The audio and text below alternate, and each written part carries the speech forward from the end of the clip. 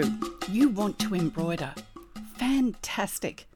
But one of the main considerations, and one that many often don't speak about, is what type of needle you actually need and how to care for it.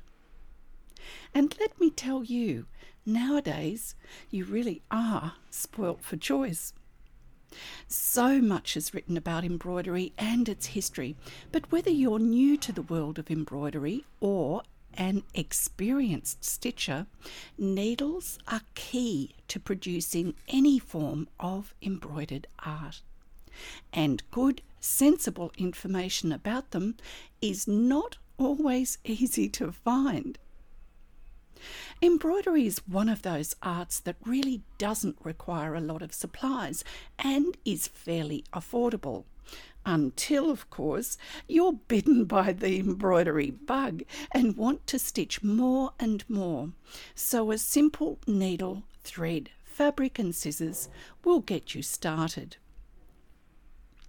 But needles can either hinder or help during the stitching process, so it's important to understand the hidden mechanics of their usage. And the varying characteristics to keep in mind are the size or thickness of the needle itself, the size and shape of the eye, whether the tip is blunt or sharp, and the overall length of the needle too. And surprisingly, it's these simple things that either add to or detract from your stitching experience. So let's give some detailed thought to that humble or not so humble needle in this case, and the pivotal role it plays in helping you achieve your best stitching outcomes. Because at the end of the day, your choice of needle has a huge impact on your stitching. It can be the difference between frustration and pleasure. It's as simple as that. Stitch Safari listeners, I'm sorry, I hate to needle you, but in this case I think I should, because this simple implement that's been handed down to us for generations has the power to make or break an embroidery project.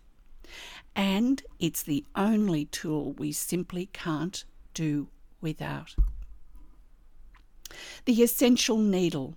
Let's begin our grand adventure of this amazingly no-nonsense yet highly effective little tool. It'll keep you in stitches. Hello and welcome to the Stitch Safari podcast, a sprightly and upbeat expedition into the alluringly appealing ambrosial world of stitch history, art and embroidery. Each fortnight we'll trek through and discover the utilitarian, the decorative, the quirky and the just plain fun world that is the art of the needle. My name's Kathy Jack Copeland and I'm the Stitch Safari Expedition Leader. I'm an Australian textile artist, teacher, judge, blogger and stitch enthusiast whose work in contemporary machine stitch became my business. Recently, I've been packing up our home in readiness to move to a new city, and packing my sewing room was not easy. But I have to say, I was utterly amazed at the number of hand embroidery needles I've accumulated over the years. Really, I'm hoping I'll never have to buy another needle again.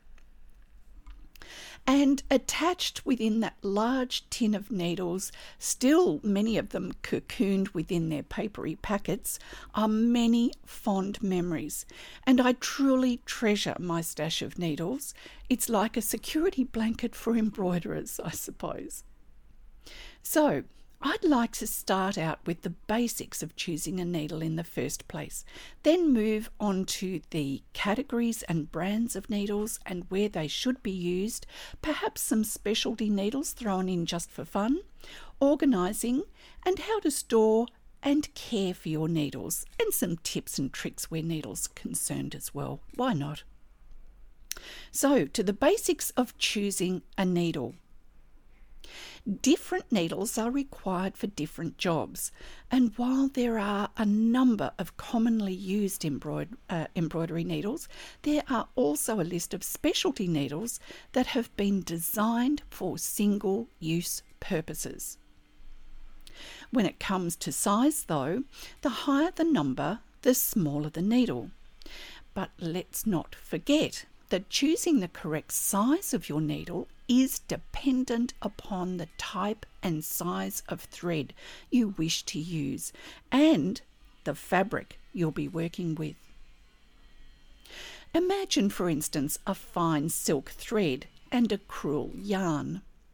One is thick and one is very thin. Common sense will tell you that you'll require a much larger needle for the yarn than for the silk. But your needle should also be the right size to allow your thread to pass through your fabric with minimal abrasion, but not so large that it leaves a noticeable hole around the thread. And don't forget, when choosing a needle, that you also have to think about and allow for the doubled thread near the eye. A good rule of thumb is to choose a needle where the shaft is about as thick as the embroidery thread you'll be using. If you find as your stitch that there's undue resistance and that it's hard to pull, hard to get that thread through, you may need a larger needle.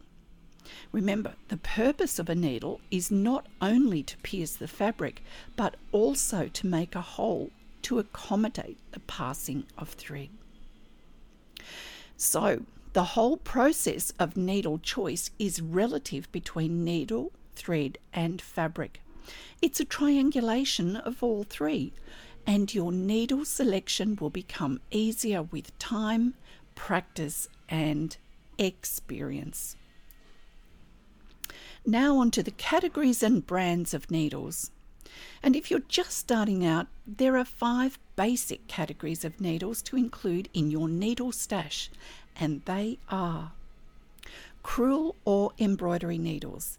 They have a medium long eye, a slightly thinner shaft, meaning the eye bulges slightly at the top. They also have a sharp tip. These will cover most general surface stitchery needs, such as crewel work, gold work, white work, and most techniques that need the use of a sharp needle to pierce through a tightly woven ground fabric, along with a longer eye to accommodate different weights of threads. On to tapestry needles.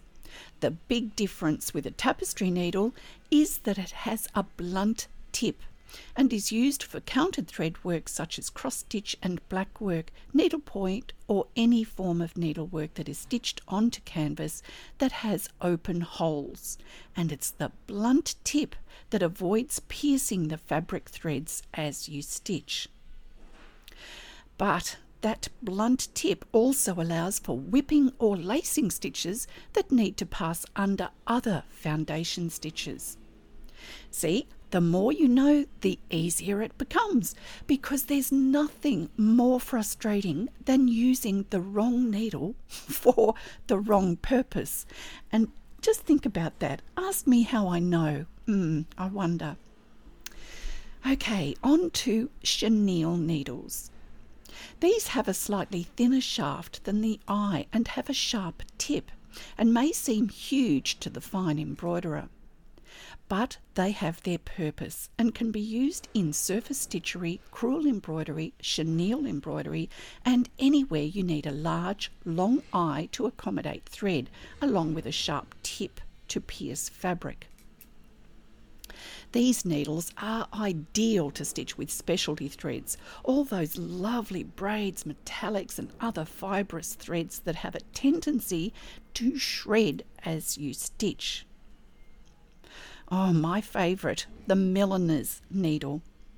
These are truly my absolute favourites, and I have to say, because they're long and have a small round eye with a shaft that's the same thickness as the eye, along with a sharp a sharp tip. Perfect for bullion knots, French knots, or any type of stitch where the thread is wrapped around the needle a number of times and the needle has to pass through all those wraps. Then we have the specialty needles, such as curved needles with a medium long eye that can be used for beading, upholstery and finishing techniques. Sharps are medium length needles with a with a small rounded eye, normally used as hand embroidery needles, and betweens are a shorter needle with a small eye and a sharp point, commonly used for quilting. Beading needles are long and thin with a small eye, used for sewing beads onto fabric. The long length allows multiple threadings of beads at the one time as required. Now, when it comes to brands, quality, I'm afraid, is important. Yes, you can buy cheap needles, but often they come with imperfections. They dull quickly, rust easily and snag often. So think of your embroidery needles as an investment and buy the best you can afford. John James needles have been around since 1840, and there's a reason for that.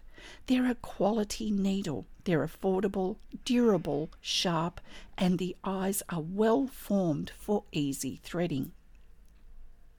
Bowen needles are French-made and affordable, and the Japanese tulip needles, although more expensive, are very good. So, how to categorise, store and care for your needles. And this is important because really your needles are an investment, so you want to look after them and you want to be able to locate them quickly and easily, as well as being able to differentiate them. There's nothing worse than using a needle that has rusted or incurred a burr somehow as a result of not being stored appropriately, then not being able to find a replacement. That's even worse. There are a number of options when it comes to storing your needles and keeping them secure, including needle books or rolls, pin cushions, needle boxes or tins, or even needle tubes. You can go out and buy a plethora of needle organisers or design and make your own.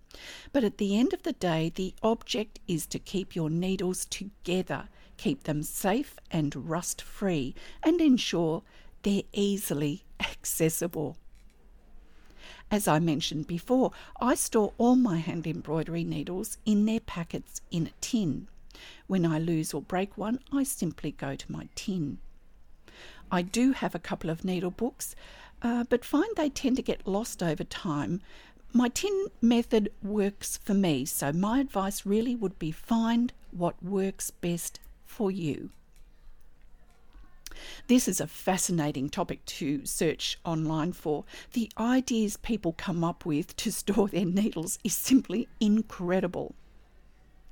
And while in this day and age needles are easily replaced, sometimes it's worth caring for the ones we already have.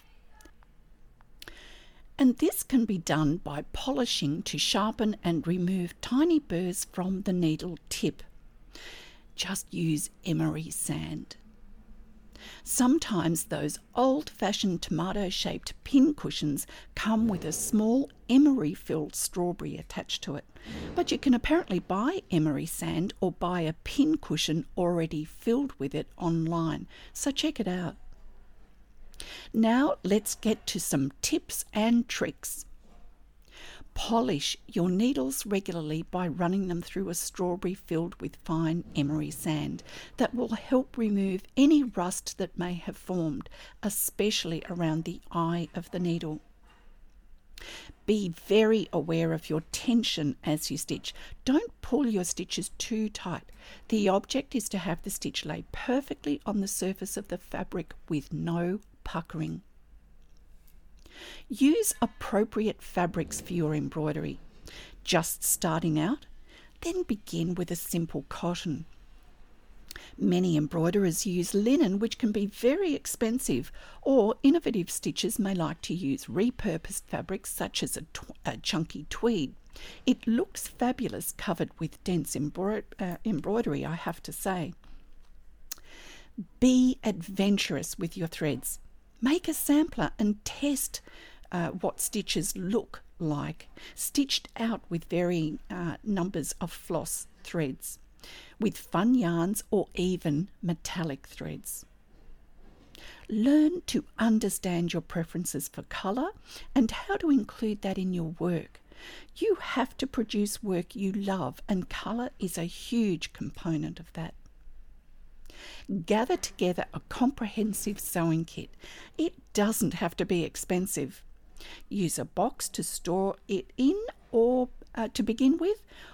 It can be a recycled shoe box, but includes some small sharp scissors, a pin cushion, a thimble, a quick unpick, a needle threader, needles and pins, a marking pen, a tape measure, and of course your beautiful threads.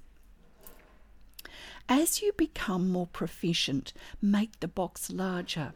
Add storage containers and even more needles and more beautiful threads. It'll become your Aladdin's cave of sewing pleasure. And isn't it amazing to think that we still use an implement invented by our primitive ancestors, one that you may think they could still recognise today? Small, convenient, easily stored and precious. The simple needle holds a world of power through every stitch taken, but most importantly, through the power of creativity. So, from our ancient ancestors to now, nothing much has really changed at all. It's still a simple needle and thread. As always, thank you so much for your time. I love having you here, and it's truly appreciated. Tell your friends to tune in and subscribe, and let's make 2023 the best year ever. Stitch Safari's now reached over 16,500 downloads, and that's all thanks to you.